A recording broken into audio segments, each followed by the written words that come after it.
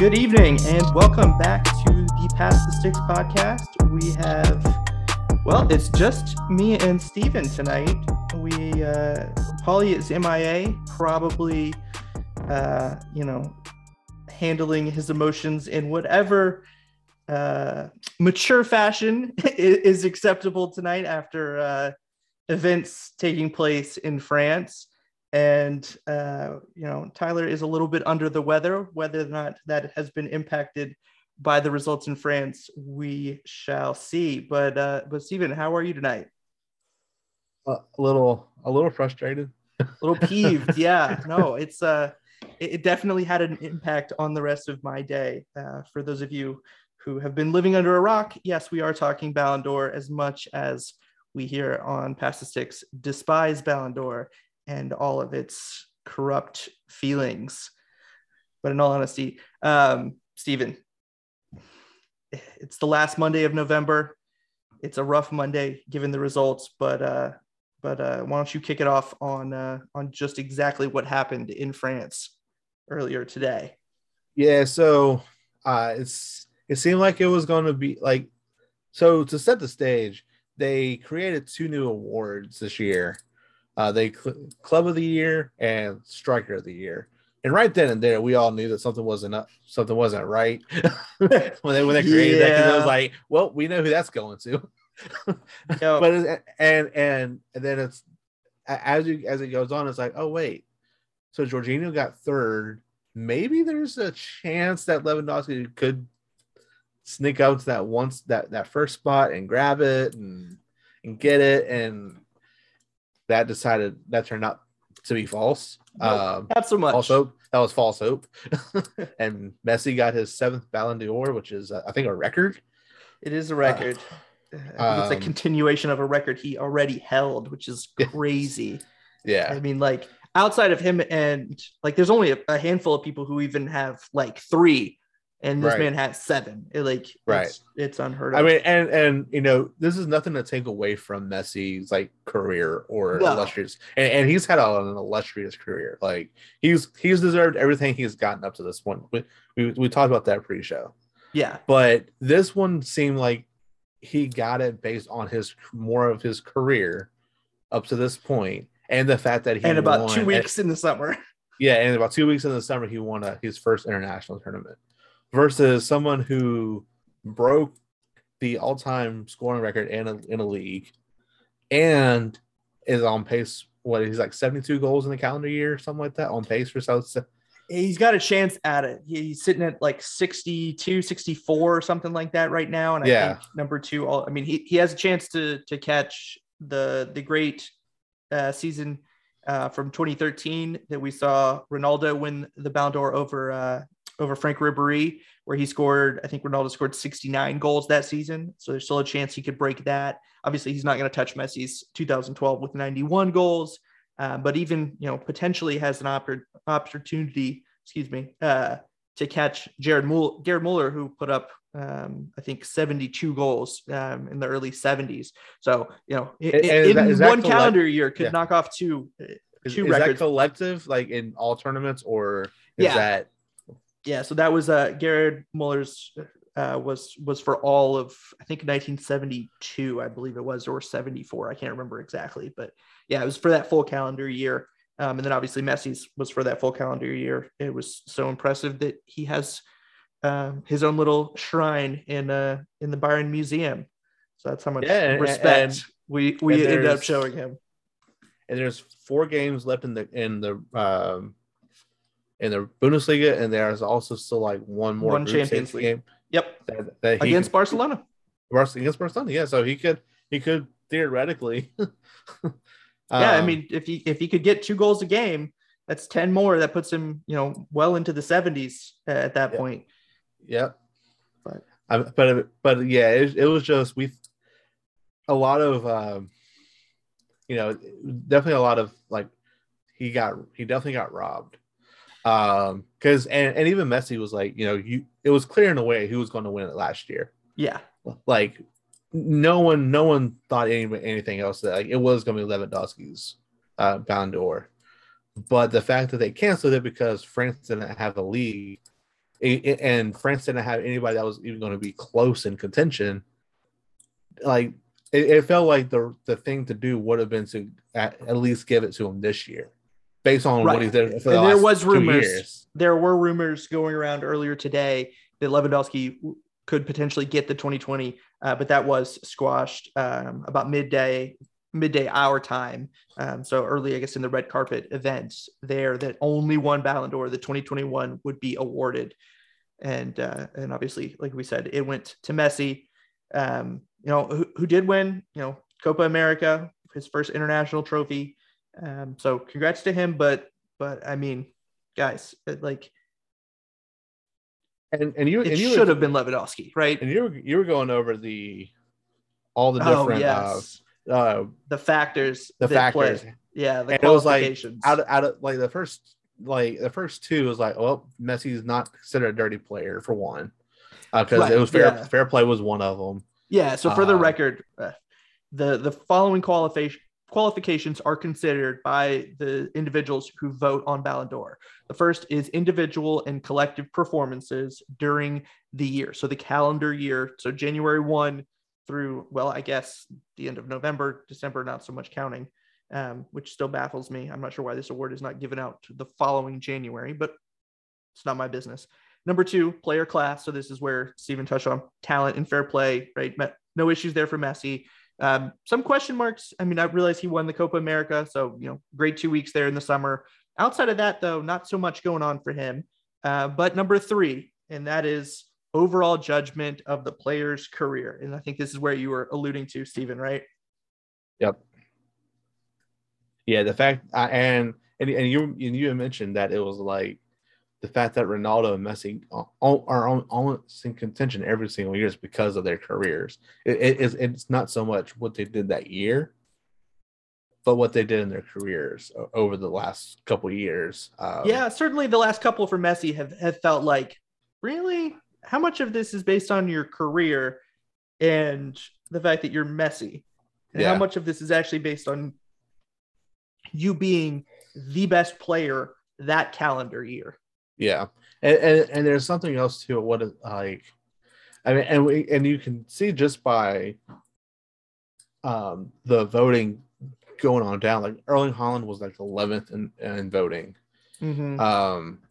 which and you're starting to see some of the younger guys kind of get up there in the voting, which leads me to believe, how much are they putting stock into career? I mean, obviously Messi is gonna be Messi, but like, how much are they putting stock into the career for those younger guys versus how they're performing? Because if you put it like Erling Haaland, like, is he probably is one of the best players in the world right now, which, for sure. I mean, obviously he got 11th in voting, so obviously he's one of the best, but like the fact that a goalkeeper was above Erling Haaland, I don't know. And how it wasn't like it was the GOAT, right? It was not Manuel Neuer, who was fifth in goalkeeper voting. Yeah, in their award. And I don't know how Chelsea's Mendy doesn't get it. They won, to reference back to the other award that was new. So Lewandowski did win the striker award, which is most goals for club and country in the year, which when they announced that, we all looked at each other in our group chat like, oh, well, no way Lewandowski's going to win it now. And then the other one was club, which was the award is given to the team that has the most players nominated. So in this case, the most players nominated for the short list was Chelsea, who came off the Champions League win. But I don't know how Mendy did not win the goalkeeper award, because like the difference between him and Kepa at Chelsea is the difference between a UCL title and not qualifying for Europe. Right. And there were until they got Mendy, it was not looking good for Chelsea. Literally, like, we're talking about like there was a legitimate risk probably that they wouldn't qualify for Europe this year. Right. And instead, they win the title. Yeah. Which that's the difference that man made. Yeah, give or take. Now I still say a healthy Bayern would have taken it again, but we've talked about that enough. Well, I mean, again, it goes to show you just how important Lewandowski was to that team, right? They managed to get knocked out to PSG. You put Lewandowski in that first game where Bayern were just missing sitters left and right. Yeah, and Bayern wins that. No, like going away. Exactly, and it's a completely different second leg at that point. Correct. And then you can go up against the City team, which could like that. That would have been. Well, it's the matchup everyone wanted. Yeah. It was literally like that was the matchup every person was waiting for. That was the final worthy matchup that everyone was hoping for. And it would have been a great game. And I just don't think that City would have matched up. No. Like, I really don't. I don't know who would have been able to mark, Lewandowski. Even if they did, there's plethora of other options out there that they would have to like attend to. It would have been wild, but that's nothing we can do about it. Exactly. That's the way the cookie crumbles, as they say. So we digress. Congratulations, Messi. We're still going to be salty about it. If you see us on Twitter or or in the streets, just a consoling wave as we abide by COVID protocols of keeping our distance would be much appreciated. But we will transition COVID protocols. Exactly. We will transition over to some injury updates and some health updates, shall we say? Yeah, and it looked like it's looks like the Bundesliga is about to go back to ghost games. There's several.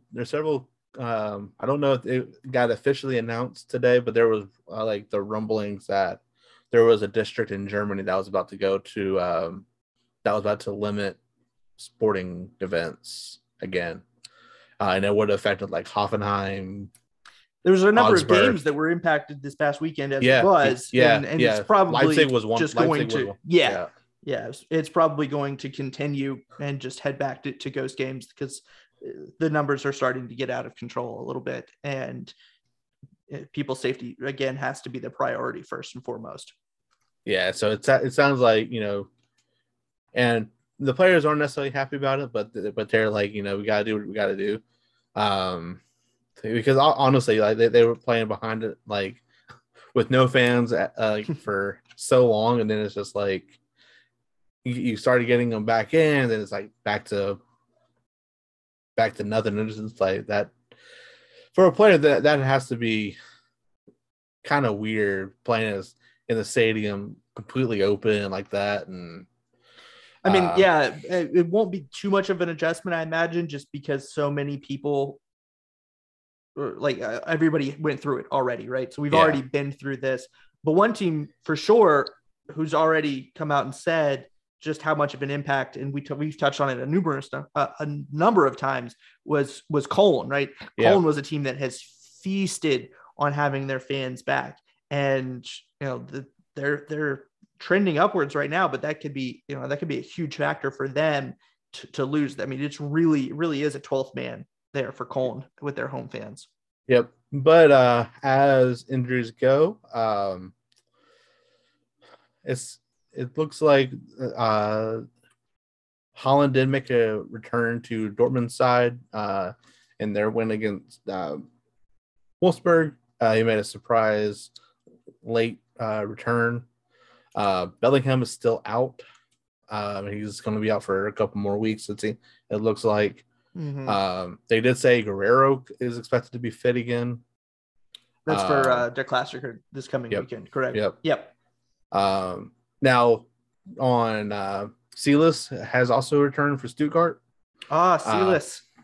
So that's a big boost for Stuttgart, obviously, because he was massive for them when he was healthy. Yeah, he was. I mean, he's an incredible player. So. Good to see and a guy we've been waiting on for a return. And the Bundesliga 2 Lewandowski has been ruled out for the rest of the year. Yeah, with a calf injury, which obviously it's not top flight, but it's still a major impact because it's a team that's competing to get back to top flight. Yep. with Schalke's Terodde, who was on an absolute tear. He even had us bringing up whether or not he should be called up to the national team on the show. Yeah. So, thoughts out to him for sure. Other news, Paul Dardai has and Hertha have parted ways. But not much of a surprise. No, one that he even alluded to before, but officially it has been confirmed that they will part ways. Probably a good sign for them. He never wanted that long term, and they need to make an adjustment. And I think it'll be beneficial for both parties there for sure.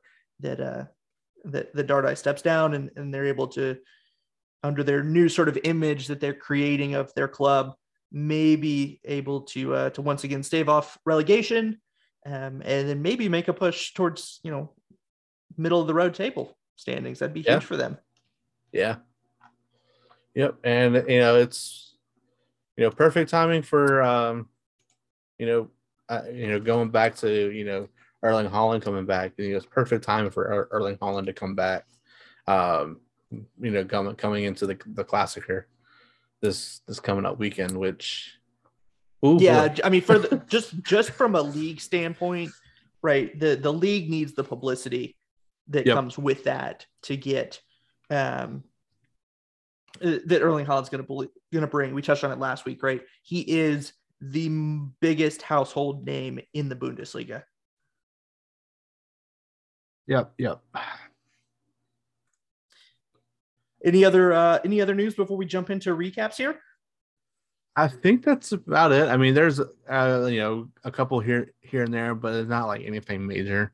There was an Augsburg defender tested positive for COVID and stuff like that, but yeah, I mean, nothing too crazy. Like, I mean, it was the odd substitution of Goretzka over the weekend. We're not exactly sure what happened there. We don't know if it's injury related or if something was happening during the game that Nagelsmann wasn't exactly enthused with. Mm-hmm. But he got pulled pretty early in the game, which is very, very, very, very, very rare for someone of Goretzka's caliber to be pulled that early. Sure. Speaking of Bayern, we can touch on just briefly the small contingent of unvaccinated players, your Joshua Kimmich, your Serge Gnabry, and your Marco Cuisance are considering getting the vaccine. We know Kimmich had been concerned about sort of long-term test results and impacts, and had been very vocal recently in the media just about, still not wanting to get vaccinated, has tested positive for COVID, is in quarantine, and will miss a number of games, including that last Champions League matchup with Barcelona. But those three are considering getting tested or getting the vaccine, which is just, at this point, it's like, guys, be smart. Like, I understand you have concerns, but please just get the vaccine. I'd really appreciate it if you guys would do that. Yeah, and there's some RB there's several RB players mm-hmm. That were tested positive before the Leverkusen game, right? And so they're probably not coming back anytime soon. And they're pretty. And I think one of them was like Poulsen was one of them. Yeah, there's a couple like pretty. I mean, obviously, players. Please, guys, be safe, be healthy. We want you guys there. We enjoy seeing you play. We understand that you have your reservations or your own personal decisions there, but the biggest thing and the most important thing, obviously, is it's the safety of players and people alike, and that is that's where our thoughts and prayers is with the safety of those individuals, especially the ones who have contracted COVID in this case. Yep. So, well, we'll take a quick break and then jump into recaps. And we're back. And to kick things off, we will just quickly run through a couple of these fixtures. Friday fixture, we had Stuttgart versus Mainz. Stuttgart comes away 2-1 winners. CV, your Mainz boys don't quite get it done against Stuttgart. But what did you think there? This was one of those games where I was like, I was expecting it to be like a draw. Mm-hmm. But I mean, I feel like with the way that these two teams are, like, I think Mainz is starting to regress back into what we thought they might be. Yeah. Like they're not going to be terrible, like in relegation, but they're going to be like that mid-table, like where they're at right now. Exactly. Which isn't bad for them. Like that. No. They've had a really good season. They've done a great job of setting themselves up for the second half of the year. Yeah, and protecting themselves, and obviously, with Stuttgart, what's big for them is just getting out of that relegation spot. As especially given that your competition was Augsburg there, who was coming off the win over Bayern, and so able to create at least some goal differential space, whether or not it was no point difference there, but a solid 5-goal differential spot there gets you out of the relegation zone. And like I mentioned before, you got Silas back, right? Kalajdzic would come back, is going to come back at some point too, which will help out Stuttgart. I think they've just been hit so hard with injuries. If they that's been their biggest issue. And we've been saying that about them all season long about the injuries, and like, well, once they get healthy, they're going to be okay. But like, at what point is it going to be too late for them to like? Yeah, you're going to have a whole second half with hopefully with those two players back. But if you're sitting as far down as you are, there's only so much you can make up, right? Correct. And you got to think that those that are sitting like in close proximity of you. I mean, Bochum and Hertha, like, I don't really think anything. I think you can probably jump up and fight for maybe where in that 12-13 spot. Yeah, but maybe not more. Well, I mean, it depends. If they get really healthy, the Gladbach's not reliable. Frankfurt's not reliable. It depends on how long Timo Horn's out with Köln, even though we will get to them and what they did this week. Yeah. But there's a chance maybe you get into that top half of the table. Yeah. Just depending on that. And it's crazy that there's like 5 teams with like 18 points. So that's just like exactly. I mean, it's just wild right there. And then there's a big stretch of guys with 20 points as well. So but continuing the flow, we opened up Saturday morning. We had Hertha and Augsburg 1-1 there. Not much to talk about. Hertz has been disappointing for most of the season. Augsburg waited till the very last minute, and then Mikhail Gregorich, one of the mainstays of the fantasy league days for people, comes away with the draw for Augsburg after their big win against Bayern. So, props to them for salvaging a point there. You get Bochum over Freiburg. Again, we talked about it with Mainz, right? Maybe a little bit of regressing to the mean here of who we thought Freiburg was, especially, a couple weeks removed from losing to Bayern. Maybe it's a little more there. And I know Tyler touched on it before, right? No real issues for us on, if they go on a little bit of a skid, just because they had been doing so well, we weren't really going to hold them with the same expectations as some of those other teams up there. But huge win for Bochum. Tyler's been a big fan of Bochum all year. I'm sure for some reason. Yeah, I'm sure he'd be all over talking about this. Although he does love the Freiburg boys, as he always have in Christian Streich. Then you get the big scoring matchup here. Hoffenheim 6 goals, but they give up 3 to Fürth. Yeah, and this was I remember in the because I looked up the score on Saturday and I was like, what's going on with Hoffenheim here? like because we were talking about we were like, where is these other points going to come from for Fürth?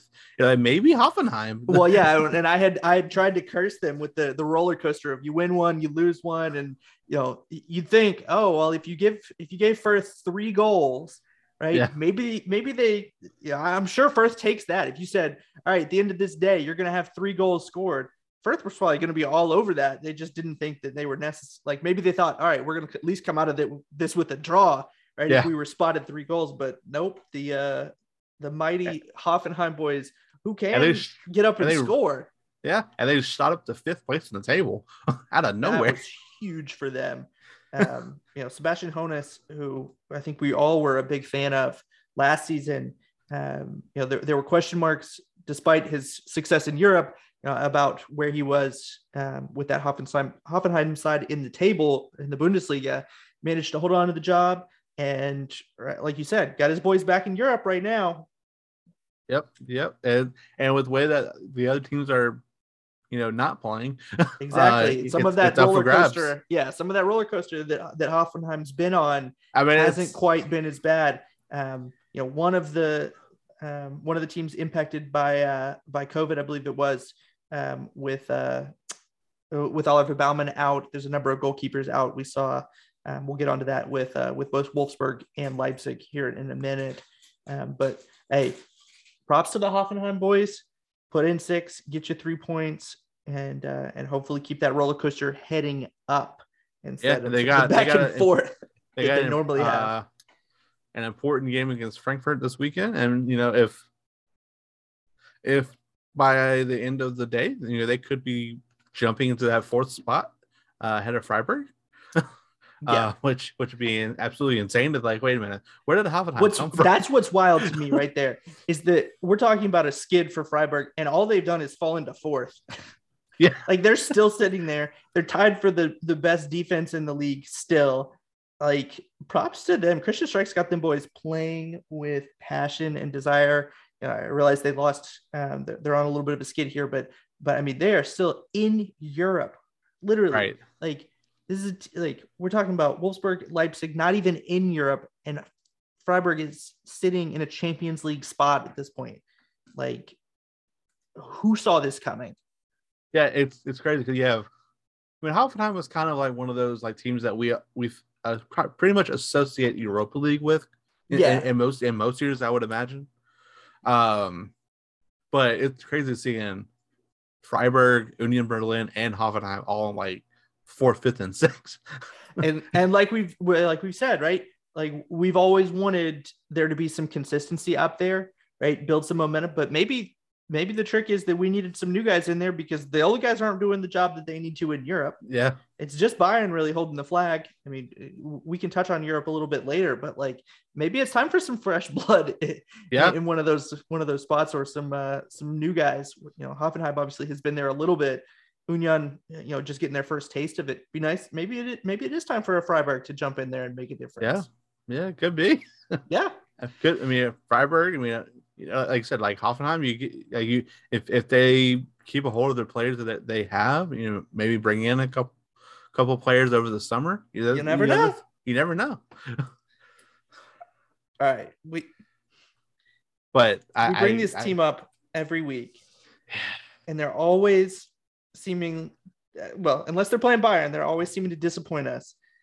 And once again, they get absolutely throttled. This time by the Billy Goats. Steven, without their keeper. What is happening to let Cologne? I mean, I realize if you look at the guys that score for Cologne, it's not surprising. It is their dudes. They came to play. Mark Uth, Duda, Anderson, right? I mean, if you said that those 3 guys were on the score sheet, that's not a surprise. Right. But come on, what is it going to take for this Gladbach side? We're going to get to this side and then this Leipzig side in a second. And I feel like I defended them a lot. I've come out and I've said, guys, just give them time. They're just making some adjustments. It's going to happen. But at what point is it just the fact that I want them to be successful, that I'm giving them a pass, right? We touched on it with Brazo last week, right? When you're looking for reasons to get rid of somebody, they'll bring up whatever it takes, right? Yep. When you're looking for a reason to support somebody, you're willing to give them so many chances, right? How many times do I have to get my heart broken by a Gladbach or a Leipzig before I look at it and go, guys, I can't do this anymore? Yeah. And it's and it's a fine line because like there's some weeks where like Gladbach's like, oh, they're turning it on again. They got it. And then the next game they don't got it.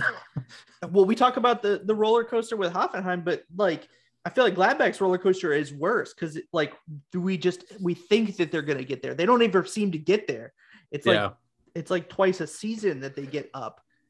Like, but and it's not like they were missing guys either. No, and I think that's the most shocking thing about Gladbach is they're pretty much healthy now. Yeah, and we gave them a pass on being healthy before. Yeah, like, and it's like, again, it's weird because you bring in Glasner, who, like, granted, he wasn't necessarily like an offensive mastermind or anything. Adi Hütter. But like he wasn't like a Glasner's at Frankfurt, which we'll get to later. Yeah. But even like Adi Hütter, like he wasn't like the best offensive mastermind, but he knew how to get those players to play and attack at Frankfurt. I don't know what's happened. Like I just don't know what the deal is with these guys. Like it's like it's hard to like pinpoint, but it's like they're a team that like you think, oh, well, that they have, like, they should be, obviously they should be way better than what they are, and year in year out be competing for Europe, which we all expect of Gladbach because of the players that they have. I mean, it's one thing if you lost players and you're trying to like integrate like new players into those positions, but you pretty much have the same team for the last 4 years. Basically, well, yeah, you got the same team since you lost Hazard to Dortmund. Like, basically nothing has changed. Yeah.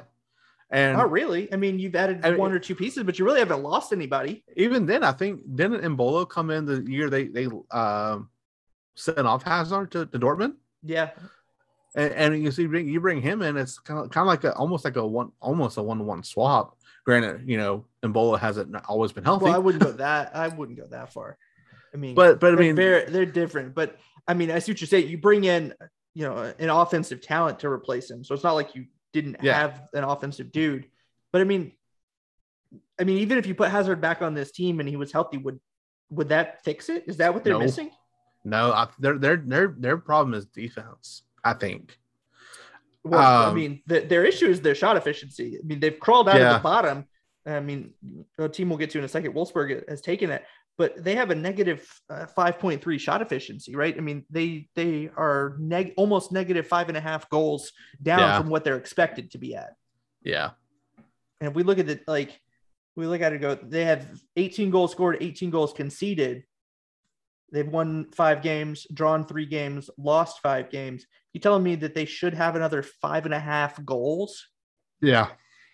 And that could have been the difference with them tying a lot of these games. I mean, it's probably enough to get them in Europe, you think?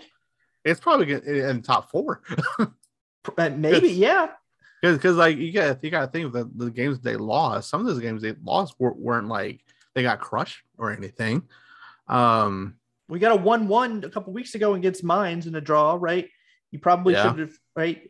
Like, that's a game that could have come away with 3 points. You lost 1-0 to Hertha. Yeah.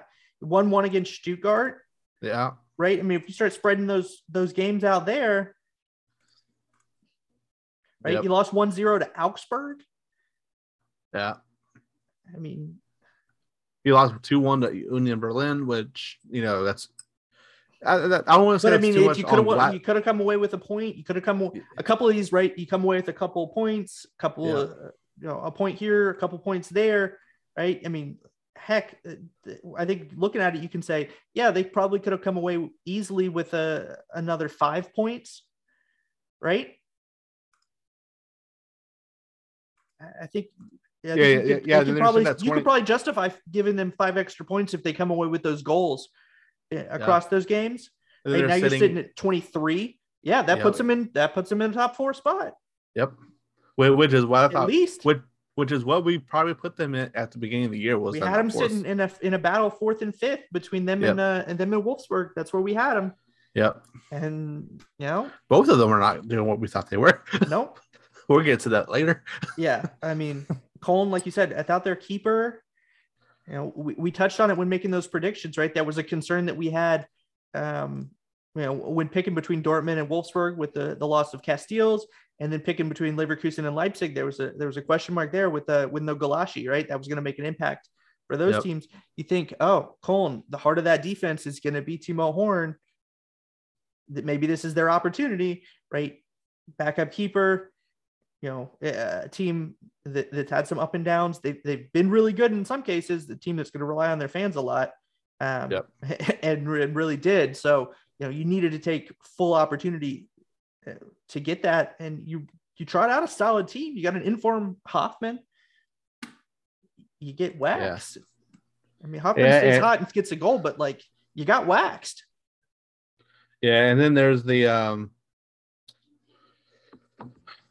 and then there's the rumors, about players leaving, and it's like, I mean, if you don't want players to leave, but then again, it's like, it was like Neuhaus was being linked to Napoli.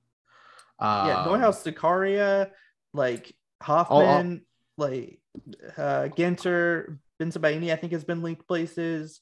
I'm sure Summers got to be on somebody's list, especially given what he did at the Euros. Yeah, right? and I honestly I feel more for Summer than anything, because these results are they look bad on him because 4-1, 4 goals, but those goals, he couldn't do anything with those goals. Yeah, I'm starting to get concerned not only for the well-being of them in the standings, but whether or not this team's going to get gutted. Are they just going to are they going to get ravaged by teams and realize that, Hoffman needs to be somewhere else? And is somebody going to come snatch these dudes up, and Gladbach's not going to be able to fight it off, right? There's going to be no justification to be able to say, yeah, you need to stay with us, or you should re-sign with us, because they can't seem to get it all together. So I have real concerns, because I love this Gladbach team. I'm a huge fan of them, but it's so weird, because just a season or two ago, they were one of the most fun teams to watch in the league. Yeah, and now they're basically unwatchable. Yeah. I mean, unless they're playing Bayern, in which case they're painfully unwatchable as a Bayern fan. But it's not like they don't have it. We've seen it twice this year against Bayern. Yeah. You haven't lost yet. So you can't tell me it doesn't exist. Right. And you've seen it. And that, and again, that's what we keep on harping on, is how frustrating it is to watch this team week in, week out, because we know what they're capable of. Right. And this season alone, we know exactly what you're capable of. You're capable of drawing against Bayern in the first game of the season and then knocking them out of Pokal in a dominating, embarrassing fashion. So you have it. Yeah. You can't tell me you don't have it. That's why we keep holding on to Gladbach. And I'll be it'd be interesting to see what they do this weekend against Freiburg. But how many more times can we say that? No, and I think it's kind of up to that Leipzig point of, we can't keep on giving them passes. We can't give because they got Leipzig the week after. Yeah, and it's and like I said in the group, at some point you at this point in the stage of the season, even if they're not where you want to be, but you can see an idea of what they are trying to be. Yeah. But we don't see that. We don't see that with both of those teams. And it's is that more of the players not getting what the managers are trying to get them to do? Is it the players not listening to the managers? What is it that's disconnecting? And we see it with football and basketball and stuff all the time. When players are checked out, there's no semblance of what's trying to happen. Yeah. And that's kind of what I'm seeing with those two teams, is there's no resemblance of any kind of attack formation, defense formation. There's no There's none of that with those two teams. Like it like because Leipzig could be like should be on almost Bayern level terms, like of week in week out just crushing teams. Yep, should be. Mm-hmm. But I mean, I get Nagelsmann was probably part of that. Well, yeah, and it's a lot of what Tyler touched on, right? It's that Nagelsmann wasn't a part of that RB system, right? He did not play quote unquote RB ball. Yeah. And so some of this is the revert back to that. But I don't know. We'll get to them in a minute. We'll get to them later. But with Gladbach, it's like at least with Leipzig, you could be like, all right, well, they're trying to revert back to what they were previously. Right. With Gladbach, we have no idea what they're trying to do. Like there's no like there's no like Gladbach formula that they can revert back to that they're trying to get back to, because it's not there's a system. There's not like a Gladbach system. This is somebody who's been established in the league for a long time. That I mean unless you're trying to say that they're going back to what they did in the 70s, but that they're not doing that. So, but like I wonder too, like this kind of seems very familiar to Hooser's like first year with Frankfurt, where there really wasn't much of anything that you can see, like pinpoint as like this is going to be a great team. Like it wasn't until like last year that we finally got to see that team do what it's capable of. Mm-hmm. So I wonder if this is going to be one of those kind of situations where you play through this season, you get to the end of the season, you come back next season, and then they can start getting back to what Hooser wants them to do. But I don't know if that's even possible. Like, because if they're more than likely gonna lose everybody. So, and maybe that's what they need to do. Maybe they need to kind of like I don't want to say Schalke-esque, but like a Schalke-esque, like restart. Like I don't think they need that. I don't think the league needs that.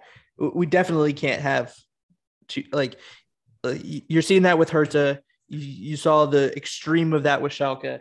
Like you certainly can't have a Gladbach do that. Like they need to figure out a way to salvage this. And obviously it's not, I don't think it's going to be to the level of what we saw with Schalke, right? Where they get sent down to relegation. They're better than that. But for the league as a whole, they need to be in Europe. They need to be competing for Europe, and ideally competing in Champions League for Europe. I mean, I know we kind of said that too with Schalke too, because but that's what I'm saying. You can't have back-to-back years of losing guys like that, and expect this league to continue to grow the way it needs to. It'd be horrendous for the league, and we touched on it all last season how bad it is going to be for the league. I mean, not having Schalke in there is actually hurting the league. It is. Yeah. Because it's like one of, or if not one of the biggest names in German football. Yeah. Like, it's easily a top 4 name. Yeah. It boasts more members than Bayern. Yeah. for crying out loud. Like, I mean, obviously you're not going to knock Bayern off in importance to the league. No. For what they are. But that's what we're talking about, right? We're talking about easily a top 4 name. It's not like a global name.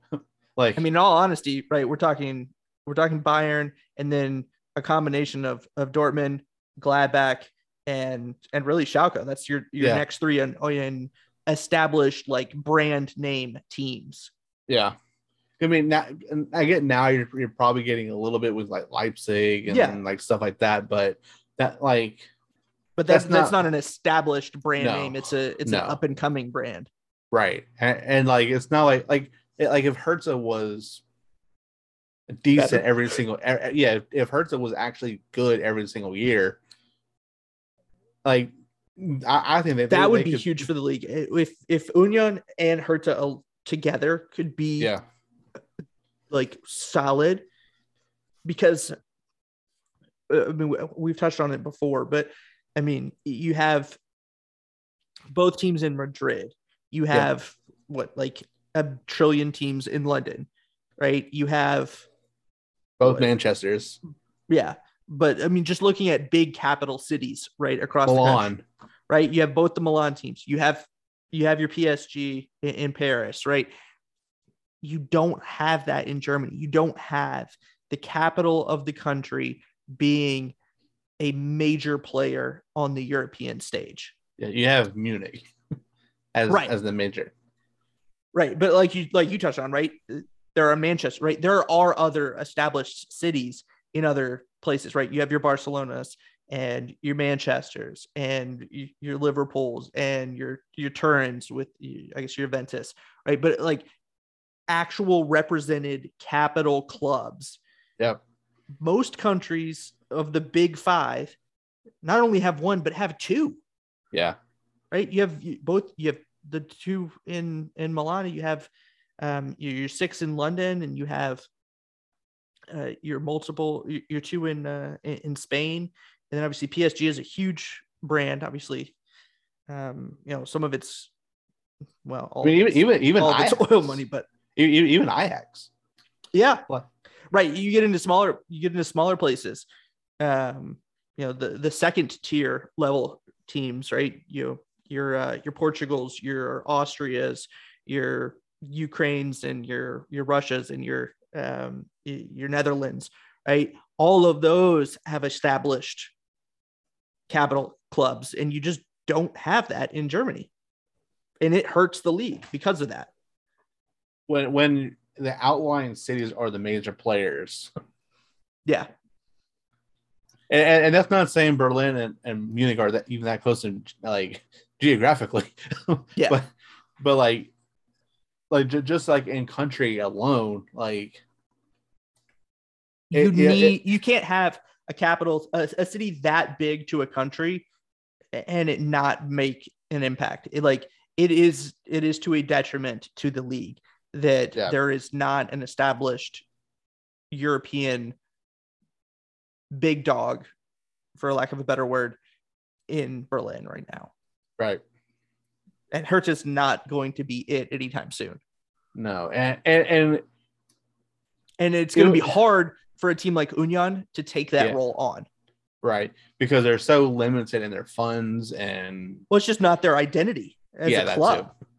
Their identity is this tiny little underdog, it's your cousin and your brother and your best friend, and it's your blood, sweat, and tears in our stadium, but it's the size of a thumbnail. Yeah. But that's what that's who they are, right? It should be a team like Hertha, right, that has the Olympic Stadium as their home venue, that has that history of being that Bundesliga established team, but they're not it. Nope. Because like, honestly, Hertz is one of those teams where it's like you associate them more with Bundesliga 2 almost than Bundesliga 1, and that's not good. No, but that's what our point is, right? That it's so bad that it's hurting the league, that like they're not even a thought, not only not on the European stage, but not even on the top flight stage. Yeah. So. And it's like going back to like Gladbach and all this, like that's why having some like you were saying, like consistent teams in Europe every single year is only going to help. Because I mean, think about I mean, even the Premier League, like, while like it's pretty much the same teams almost every single year getting into Champions League or Europa League. Like every now and then you'll have like a surprise here or there, but for the most part, what your top 7 is going to be. Yeah, what your top like 7 is going to be for Spain. What you have an idea what's going to happen in Italy. Granted, there's surprises here and there, but like here recently, you kind of get like a normalcy with the teams. Like with Yeah, you can't. And for a while there, the Bundesliga did have that. Like there was your regulars for Europe that was there every single year. But here recently, it's just like Union last year, like just randomly pop up into a European spot, or even Leipzig when they first started out, rocketing up to second place, like their first year in the league. Yeah, and obviously they've kind of stayed there, but that's what makes it frustrating for Leipzig, is because they're always right there. They're always consistently right there in like that European spots. Obviously, they're still there. Like they're still and I think the thing too is with both of these teams, there's still a lot of games left to turn this around. It's just we haven't seen them have that capability of turning it around. That's what's frustrating, because they have all the capabilities to turn it around. Like people always say, you can't win. You can't get points if you don't win. Obviously, like John Madden, but you have to there has to be multiple games in a row before we can be okay. Now they're starting to click it. Now they're starting to click and get on the same page with each other.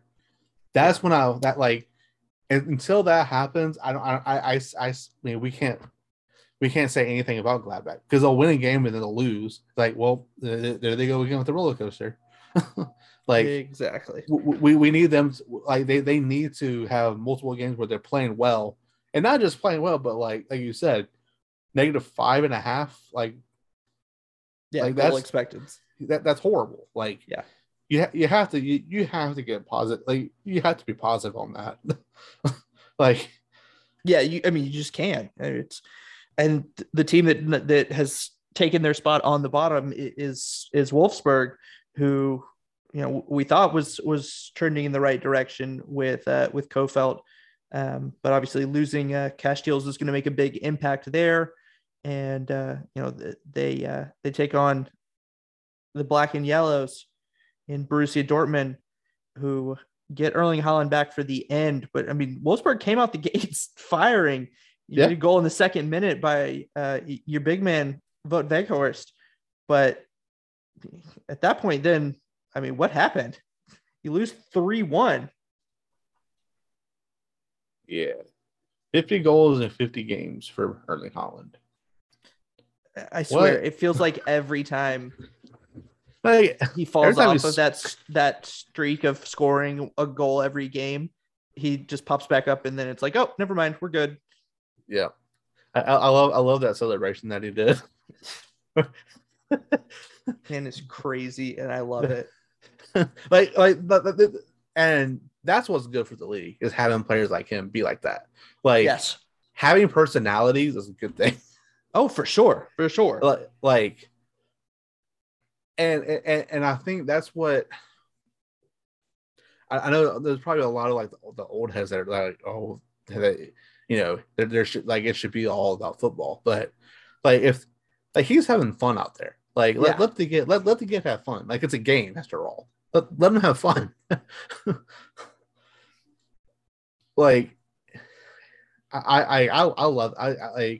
I love it when he gets underneath the fan skins. I love it so much. Oh yeah, no, it's fantastic. It's part of the reason he's so competitive.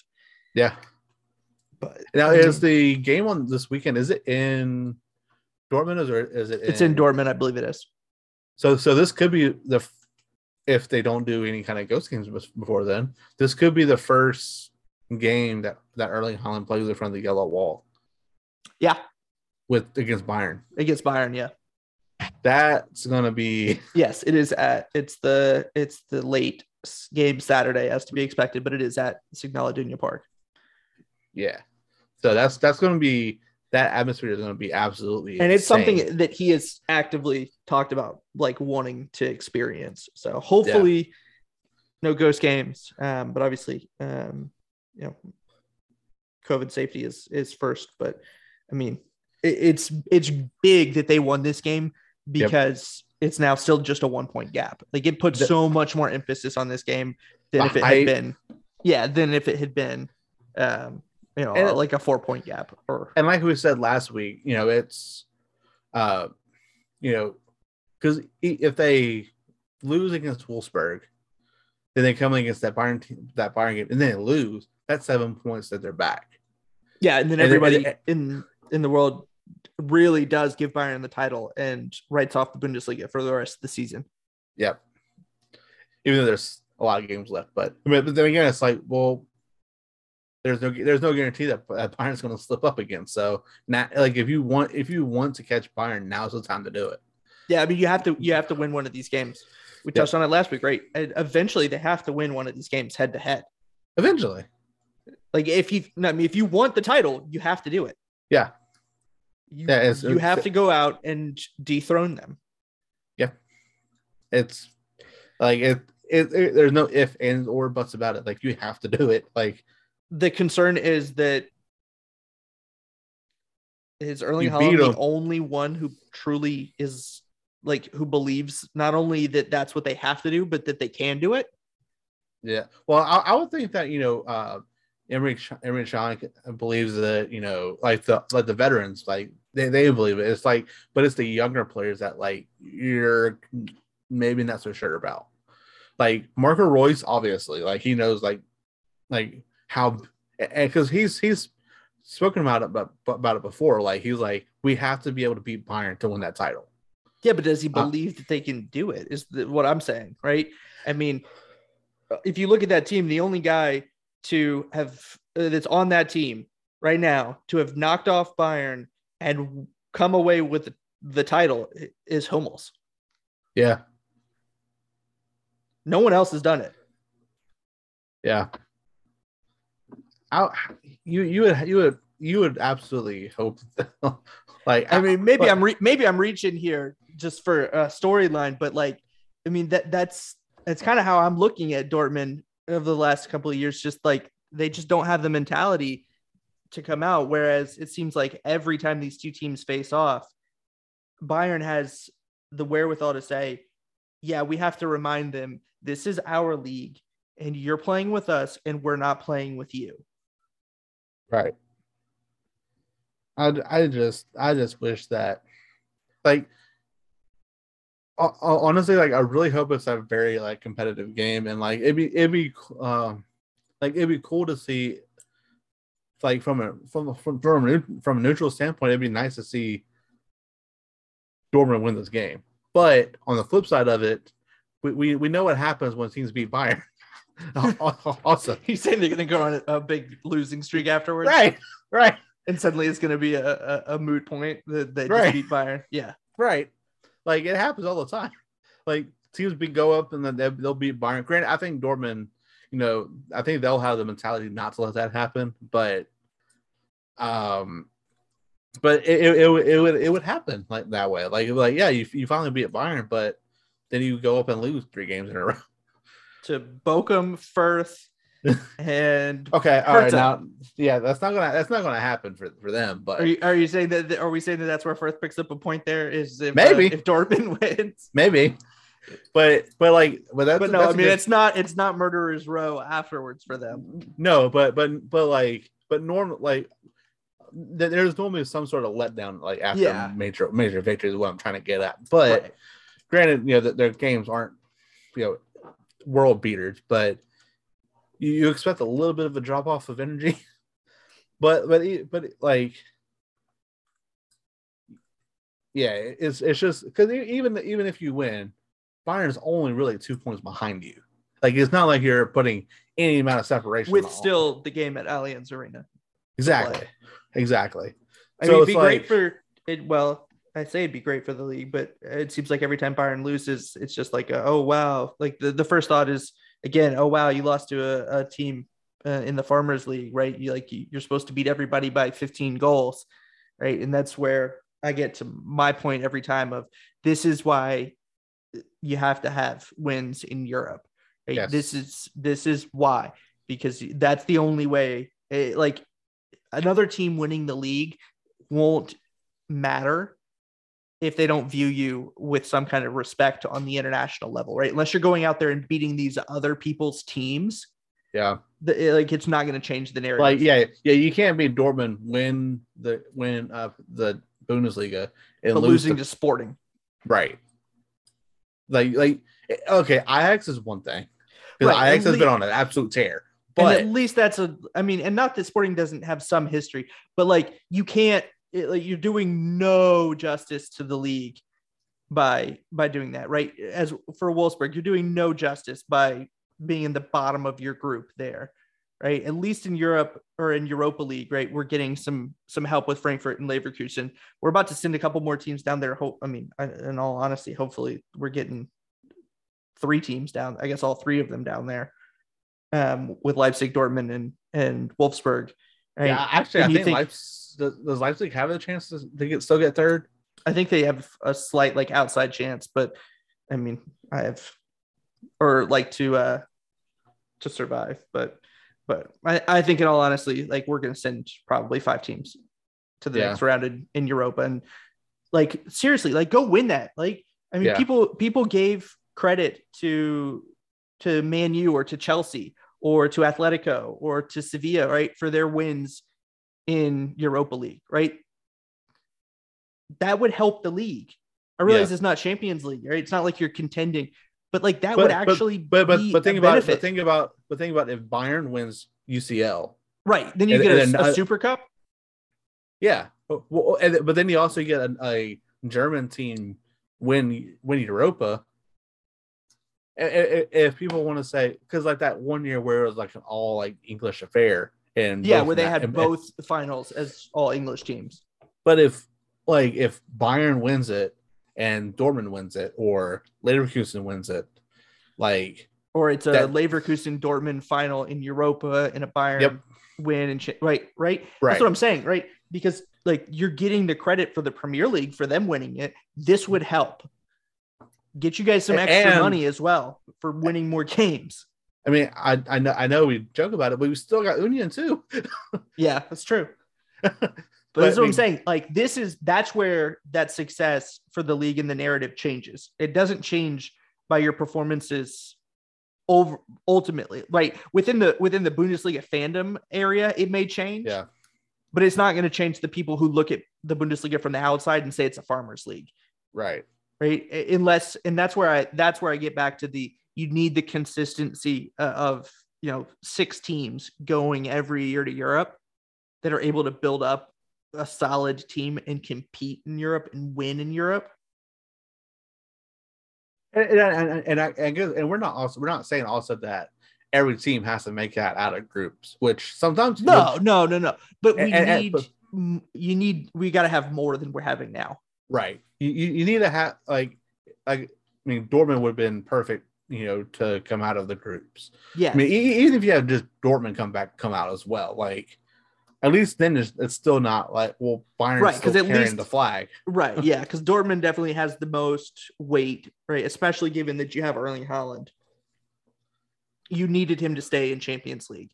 Yeah. Right. If Leipzig dropped down and Wolfsburg dropped down, and your Leverkusen and your Frankfurt were there, and you were able to have one of those 4 teams or 2 of those 4 teams make the final and win, right? That would do it. That would do wonders for the league. I keep harping on it, but it's got to happen in Europe. You have to do better there. I know we got a little sidetracked a couple of times on this, but I mean, good for the league because at least their Classic is going to get some attention. Erling Haaland will be back for it. The point gap is only 1, so there are some storylines. Maybe we'll get a little bit of pre-show from ESPN on it. Maybe. I mean, they've been pretty decent about their Classicer, where they give us a little bit of pre-show, but it probably won't be over the air. It'll just be streamed. But hey, you know what? At this point, you got to take what you can get. But hopefully, like you said, I hope it's a competitive game. Obviously, as a Bayern fan, I want Bayern to win, but I really want it to be competitive for the sake of the league. But shifting over to Bayern just briefly, 1-0 winners over Bielefeld. Probably should have been more. The absolute tear of a season that Leroy Sané has been on, scores a wonderful goal from outside the penalty area to give Bayern the lead. Probably should have been more goals, but hey, take what you can get. If anybody has the news or knows where it is, I just haven't had a chance to do my research specifically on it, on the Goretzka situation, on why he was pulled.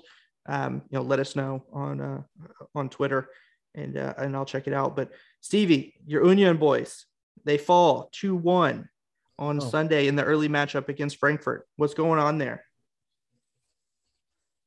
It was a last second goal too. Like it was like in the 90th, like not even the 90th minute. It was like stoppage time in 90th minute. Like it was like the ref was about to blow the whistle. 95th minute, 95th minute, and they get a cross, and there was just nothing that they could that Uni could do with that cross. It was a goal probability of 5%. Yeah. Like, well, what are you gonna do? Like, I mean, I'm not too concerned with Union on that end. They're still saying six. They're 20th. They're still saying with 20 points. Like they're going to be fine. I think this is a bigger deal for Frankfurt, because that boosts them up to like that 5-way tie with 18 points with like 4 other teams. Is anyone surprised that Kostic is the one who sends the ball in? No. Yeah, could you imagine? Could you imagine if they actually let him like leave?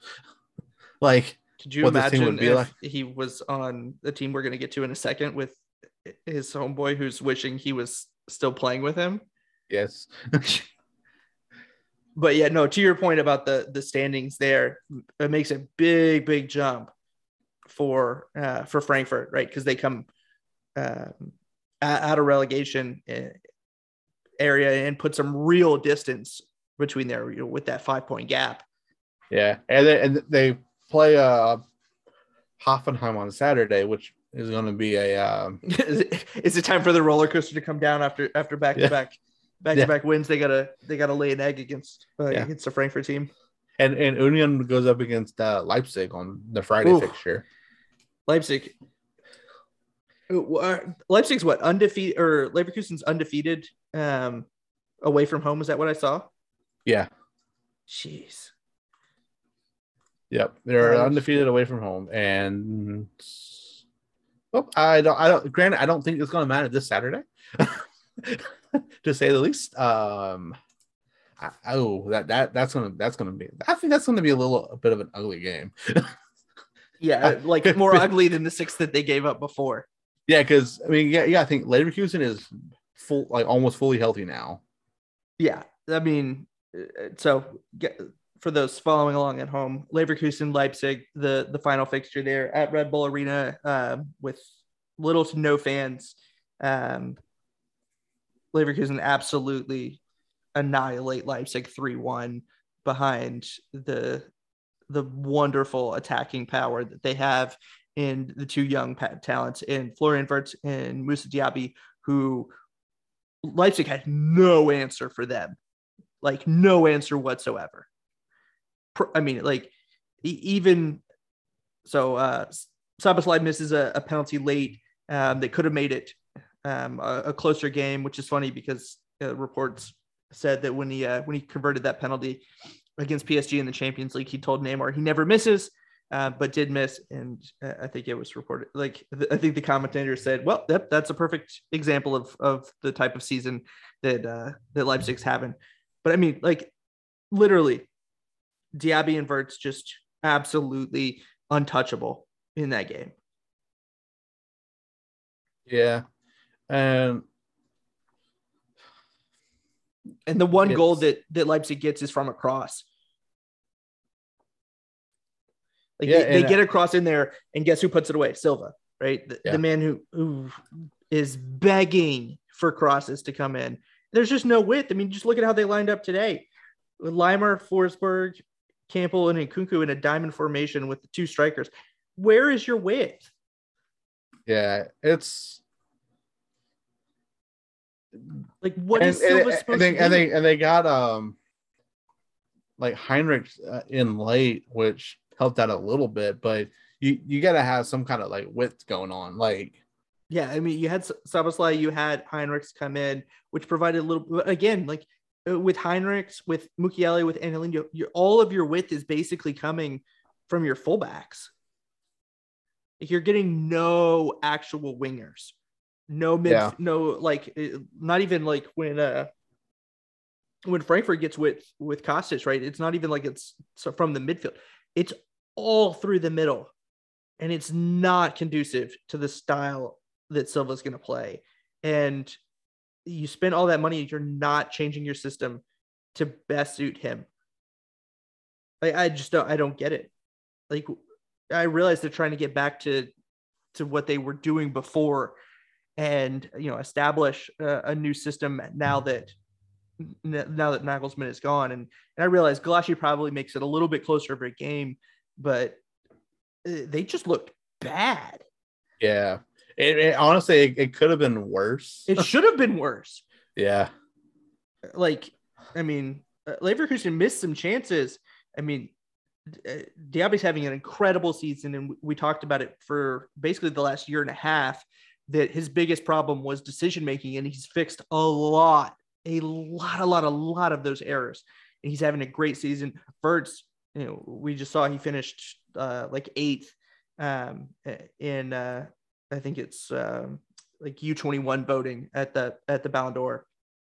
Props to Musiala finishing 3rd, Bellingham finishing 2nd in that competition as well. So the young guns getting some love. Reina, I think, was also top 10.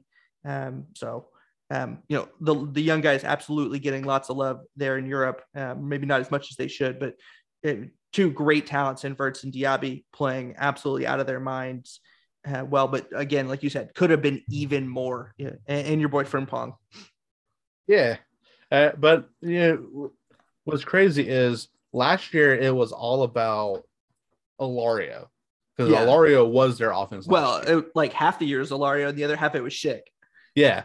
So, but like we've seen nothing from Alario, which if Alario can start scoring again, is not good for the rest of the league. Because he's almost like a Kramaric in a way, where like he's like if he scores, he's going to like not just score one, he's going to score multiple times in that game. I mean, the problem is that you have Patrick Schick sitting there with 8 goals in front of him, and I just don't see that Alario is going to get those opportunities as much. And then, of course, you have both Diaby and Wirtz both with 5 as well. So you have 3 established goal scorers already. Well, I guess like the thing was going back to last season. It's not like you're depending on one player. Yeah. This season for the wins or for the goals, like exactly. Kind of going back to Hoffenheim. Like Hoffenheim last year was depending on Kramaric to score those goals. Now they're not depending on him because they're getting goals from everywhere else. Yeah, they are.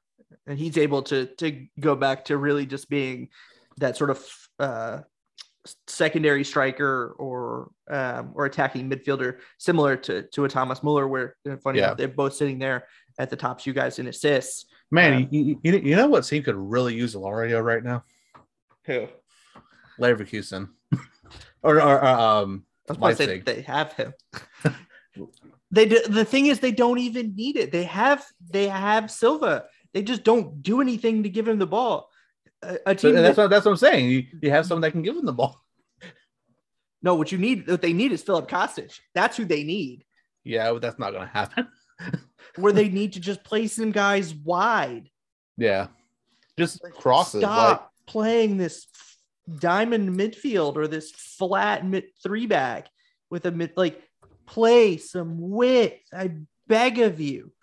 Like it's one again. We say it. It's one thing for Leipzig to go back to what they were doing before, because it obviously was working before Nagelsmann was there.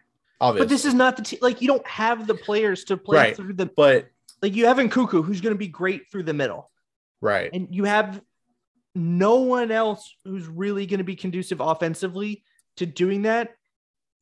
And all you've done is just clog up the middle for Nkunku. Imagine if you were playing like Szoboszlai out wide to be a true winger because he has a really good delivery. Yeah. Like, bring some of those guys out and let that man have some space. Like, it baffles me that because Nkunku's so good. Like, just give him a little more room in the middle. Like, imagine if defenses actually had to come out wide against you and you gave that man even more space in the middle to operate. Yeah. And what's interesting to me is, like, Marsch has had these crazy, like, attack teams. Like, like you think back, like, he had, like, Erling Haaland. He had Szoboszlai back at Salzburg. Like, he had these players. Like, what happened? like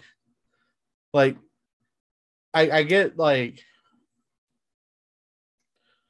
are the players that he needs for his system, like, are they not there? Like, does he not want to, like, is there something going on with the players that he doesn't want to use? I mean, he doesn't have the same type of options that he had at Salzburg. And I just don't think that this team just hasn't bought into the same style of press. He hasn't been able to implement his press the way he wants to. It's very specific and a little more complicated. I mean, it's fairly straightforward in the concept behind it, but the application can be more difficult in exactly what you're looking to do. It's a pressing style that will require absolutely everyone to be on the same page. And I just don't think you have that, nor do you have necessarily a whole bunch of offensive pieces that are going to commit to that same style of press that he wants to run. This is kind of what I was, like, going into the season. This is what I was kind of afraid of with all these different managers going to different places. Yeah. It's like, what, obviously Nagelsmann is, the Nagelsmann and Rose are they're way above everybody else. But these other new managers that have came in, it's just like, I don't know what you're doing right now. Like, we already lost one of them halfway through the season, and then not even halfway through the season, and even Kofeld's not doing their greatest again for Wolfsburg. So it's like, but you know what's interesting? The two managers that are having the most success are the two that have done the least tinkering. Yeah. Like, Marco Rose hasn't changed Dortmund that much. Like, the concept of Dortmund is pretty similar to the way that they were playing really well under Edin Terzic, right? Like, when they went to when they made the changes for the end of the season there's really not that much. Like, there's some player changes, a lot of it due to injury. And then for Bayern, it's very much the same thing, right? It's like you've seen one or two different adjustments, right? You saw the full commit to Leroy Sané playing on the left after consultation with Hansi Flick, trying for the two of them working together to figure out how to get the most out of him. And then it's really just been plug and play of the guys that we either one knew were going to come in there, right? Your Upamecano's and your Hernandez, or the guys that are available. But it's pretty much just been, right, you saw Boateng leave, you saw David Alaba leave. Those were going to be the first choice options. We knew Hernandez was, when healthy, was going to get in there. When Upamecano came in, you knew he was going to play. You got Zula playing really, really well now that he's back under Nagelsmann and in a more or less what we would call in the States a contract year, right? Where he's on the last year of his contract trying to play for, a new one. But that's been the biggest change. There's really been not a lot of tinkering with the system. Yeah. And you brought up a name that I'm surprised hasn't been tossed around. Edin Terzic, like, he's sitting pretty in the stands in his his director role. Like, if Leipzig, you got to know he's getting approached. He has to be, right? Like if Leipzig does indeed move on from Marsch, either because didn't the story come out saying that they were giving him through the end of the calendar year? Yeah. Yep. or even Adi Hütter at Gladbach. Yeah. Like someone is going to be gone by winter break. With one. I mean, unless something dramatically changes, I have to imagine somebody's getting fired. So you have to think he's going to be like a name that's going to pop up. Granted, if they wait till the end of the season to make those changes, there's going to be a whole host of other names that'll be available. But I'm just surprised that he didn't get approached more. Maybe he did. I mean, he does love Dortmund. He's been a Dortmund man for so long, and truly does love the club and wanted to be there. So, I mean, maybe he did get approached and he just said, "Nah, like this is who I am," or the Marco Reus style, right? I'm just like, this is me. This is what I'm doing. I'm not leaving. Yeah, I mean, it could also. But I definitely go back to him and say, "Yeah, sure." You sure? Well, I mean, was it Ten Hag? Like, yeah, like someone's got to be knocking on his door. Well, the one that surprised me that was that Ralf Rangnick wasn't going to be a name that we got. I mean, I realize he's been picked up already, but only he would have actively pursued that Manchester United situation. Yeah, only him, because it's just it's just chaotic enough for him to actually want to love it. Yeah. I really am so mad he's there. Like, same. I was like, no. And what's wild to me is he doesn't actually want to he wants to manage the club, but he doesn't actually want to manage the club. He wants to make the decisions. Yes. But he wants to manage them to get them started. And then he wants to be able to be like, yeah, see, like I did all of this, got it started, and then I handed it off and look at the success that I built. Right. And that's why the Schalke board didn't hire him. Yeah. Well, it's like he wanted full control of like everything that was going on. And Schalke it's like in the NBA when you see a guy come in, he's like, yeah, I want to be GM and president and the head coach. Right, all at the same time, and like, dude, you can't have all three jobs, and like only a handful of guys have really managed to be successful at that, and you can't just, and so much of it has just been on reputation, right? I am the godfather of gegenpressing in German football coaching at this point. Yeah, and I'm like, so I almost hate to see him there, and because I think he'll actually be helpful. Yeah. Because I mean, anything was going to be helpful to that dumpster fire that is Manchester United and the Glazer family. I wonder how quickly they're going to be able to pick it up though, because that doesn't seem like that'd be an easy system to pick up after in a couple of training sessions. What, Rangnick's system? Yeah. Well, I mean, they weren't doing absolutely anything under Ole. Yeah. So I mean, maybe it wouldn't be. I don't think it takes that much for them to actually be successful and be good. Yeah, I think like just common sense. I mean, I think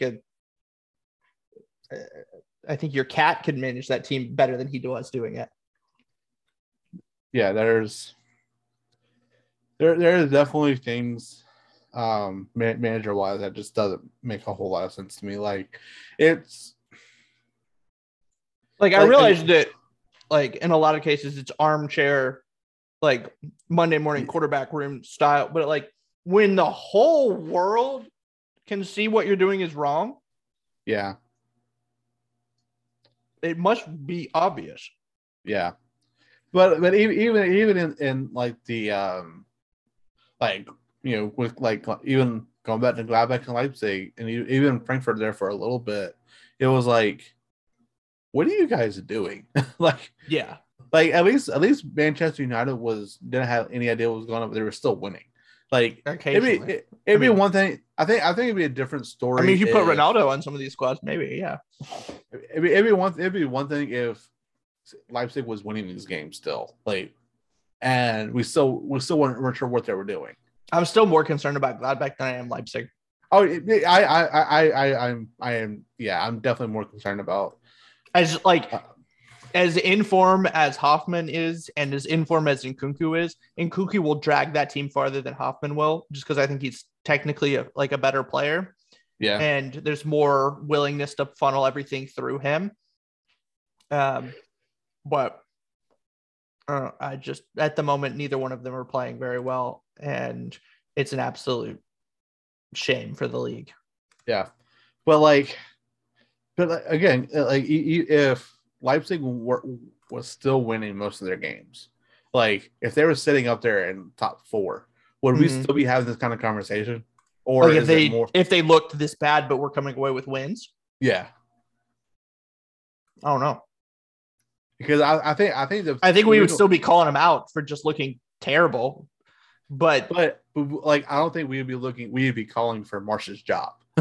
No, I mean I'm still not, but it is at least crossing my mind the question of okay, but like how much of this is because I actually want Marsch to be successful, and when do I actually have to like have my own like awareness moment and say, okay, like you got to be realistic here and not just the fan of the guy, right? And come at it with an unbiased opinion. Yeah, because I think we were all high on Marsch. I think we're all still high on Marsch coming, but we can be as high as we want to. It doesn't change the fact that they're not getting results. Right. I mean, the board's high on them. That's why they went and got him. Yeah. That's why they haven't fired him yet. Yeah, I always find it a little odd. I mean, I get you're not getting results, but I always find it a little interesting to fire a first-year manager. Yeah. Not even I mean the thing like Wolfsburg, like that's different to me. It was clear that he needed to go. Like he was not doing anything for Wolfsburg. Right. Yeah. But at least with Marsch, like he's the first. Like this is the first time he's in this high profile of managing. And he's one of your boys, right? Yeah. I mean, he's come through the Red Bull system. Like he's been successful. He was very successful at Salzburg. Right, which I think is why he gets more time and less of a hot seat. And then, like, in all honesty, like the Van Bommel thing, it's just a name. He had nothing else. He was a Bundesliga legend. He was an overall soccer legend, right, between his time at Bayern and at Barcelona and with the Netherlands, right? He was a massive name who was trying to get into coaching. But we've seen it with a bunch of these dudes recently. Like, where is the justification for you actually going out and handing the keys to these top flight teams to these guys, right? Yeah. Where have they been successful before? Yeah, I mean, we saw that, like Juventus did that with Pirlo. Pirlo. We saw it with Frank Lampard at Chelsea. Yep. Right? But the guys who have actually been successful went to smaller places first, right? Right. Whether or not Xavi ends up being successful at Barcelona, he was in Saudi Arabia, I think it was before that. Yeah. You saw even Steven Gerrard was in like Scotland just recently before he moved back to the Premier League, right? You see that these guys went to a smaller place first, got established, right? Van Bommel's previous experience, yes, was at PSV, which is an established name, but he wasn't good there. Yeah, and that's kind of like that's why I think Marsch is a little bit different because he had that success at Salzburg. And I think that's why at least for me, that's one of the major reasons I keep giving him a pass so much is that I know what he's capable of, and I know what the pieces there could be capable of. And I kind of feel that same way with Gladbach too. We know what they're capable of, and we know those pieces are capable of, and we know what Hütter is capable of. Yes, and that's what's so frustrating about Gladbach is we've seen this season 2 unbelievable performances from them, but literally outside of the 2 Bayern games, nothing. They haven't been worthy of being considered where they have been. Did it? And did they push? Oh, they did beat Dortmund. They did beat Dortmund, but it wasn't. I mean, it was 1-0. Yeah, but still, I mean, and I mean, it was a good game, I guess. Yeah. But so I mean, but that's where I like. I guess we can give them three games this season where they looked good. Yeah, and Leipzig had like even in their Champions League losses, they haven't looked terrible. Like, no, they've just blown their opportunities. Yeah. So, and I think that's another reason why we can kind of give Marsch a little bit of a. Well, yeah, we keep seeing glimpses of it, but again, like we've said before, when your expectation is to be right there with Bayern, this is unacceptable. Yeah. When that's the expectation, this is unacceptable. If you didn't have that expectation, this would be a whole different conversation. Well, yeah, I mean, if you hadn't had the same success, right? Because I think what you saw was that there was such a dramatic jump when Nagelsmann took over, right? Like there was incremental steps that Rangnick had built with that program beforehand, right? Yep. And they were making steady, consistent progress. Yeah, they did shoot up, right? But it wasn't like, even then it was steady as incremental. They were building towards something. And I think that they felt like they had made such a massive leap in closing the gap to Bayern with Nagelsmann.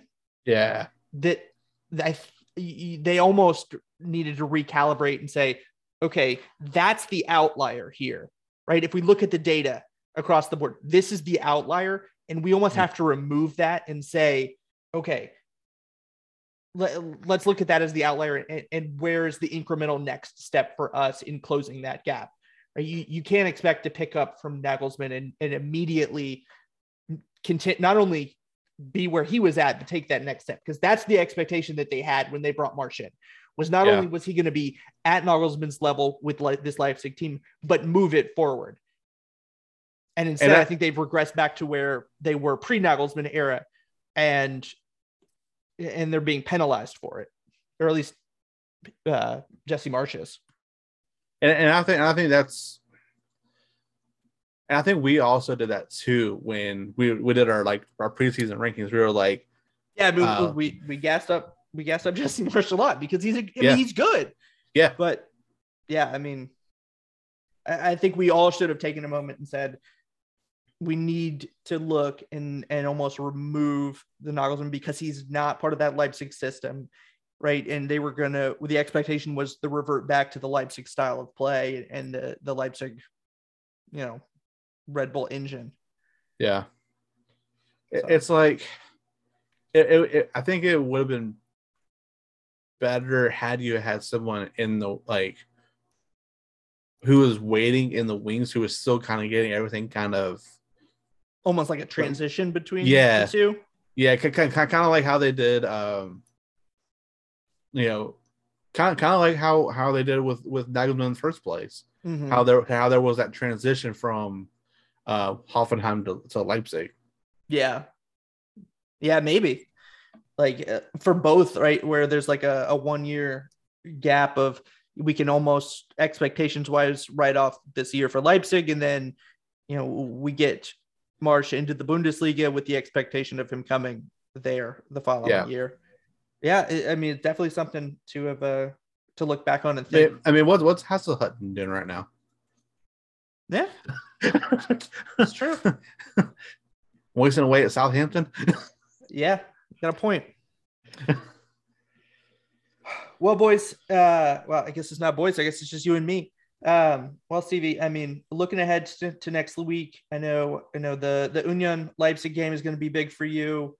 I know you're probably looking for that Hoffenheim Frankfurt. I know Gladbach Freiburg you touched on. Which one's your game of the week? Which one of those? We're gonna set aside the game that's obviously the game of the week, but which one of those outside of Dortmund Bayern? I want to say I kind of want to go Union Berlin and Leipzig, just because Freaky Friday fixture. Yeah, and I feel like, and as what we all been saying, I feel like this will be a good win for Leipzig to win. Yeah, because we always give the Union credit because Union has been a rock solid team all season long. I mean, obviously they slipped up this past weekend, but that's what teams do. Yeah. Okay. No, I mean, I see that. I could buy that. But that Hoffenheim Frankfurt though is still like for a true Bundesliga fan, I could see that as like a go-to game to want to enjoy, right? I mean, two teams. A win for Hoffenheim, and they jump up into the top 4. A win for Frankfurt, and there's right there back to where they were last year. Yeah. After a horrible start.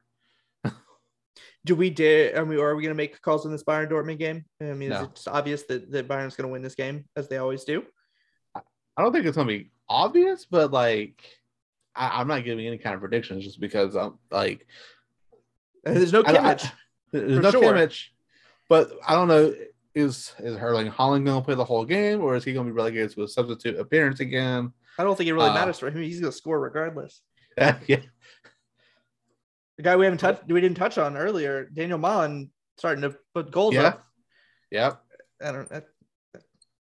I mean, all joking aside, right? Bayern's going to win this game, right? It's more than likely, yes. Yeah. So you heard it here first. Bayern's going to win. Stevie said it. Bayern's going to win handily. No competition. But no. Don't put that on me if they lose now. Yep. They have because that happens all the time. I say, yeah, they're gonna win. They're losing. You heard it here first. Stevie said it. Bayern's gonna win handily, and you can roast him on Twitter if he doesn't. I mean, that's fair. Yep. All the shame goes on Stevie on Twitter. Hit us up on all your social media sites. Not kidding. No, just kidding. Just Facebook. We're occasionally in the Facebook group, although we've been pretty busy during the holiday season, but we're going to try to get back in there. As always, find us on Past the 620 on Twitter, as difficult as that tongue twister is to say. And we are on all of your streaming platforms, and hopefully the boys will be back. We might jump on Twitter and get you guys some predictions going into that game.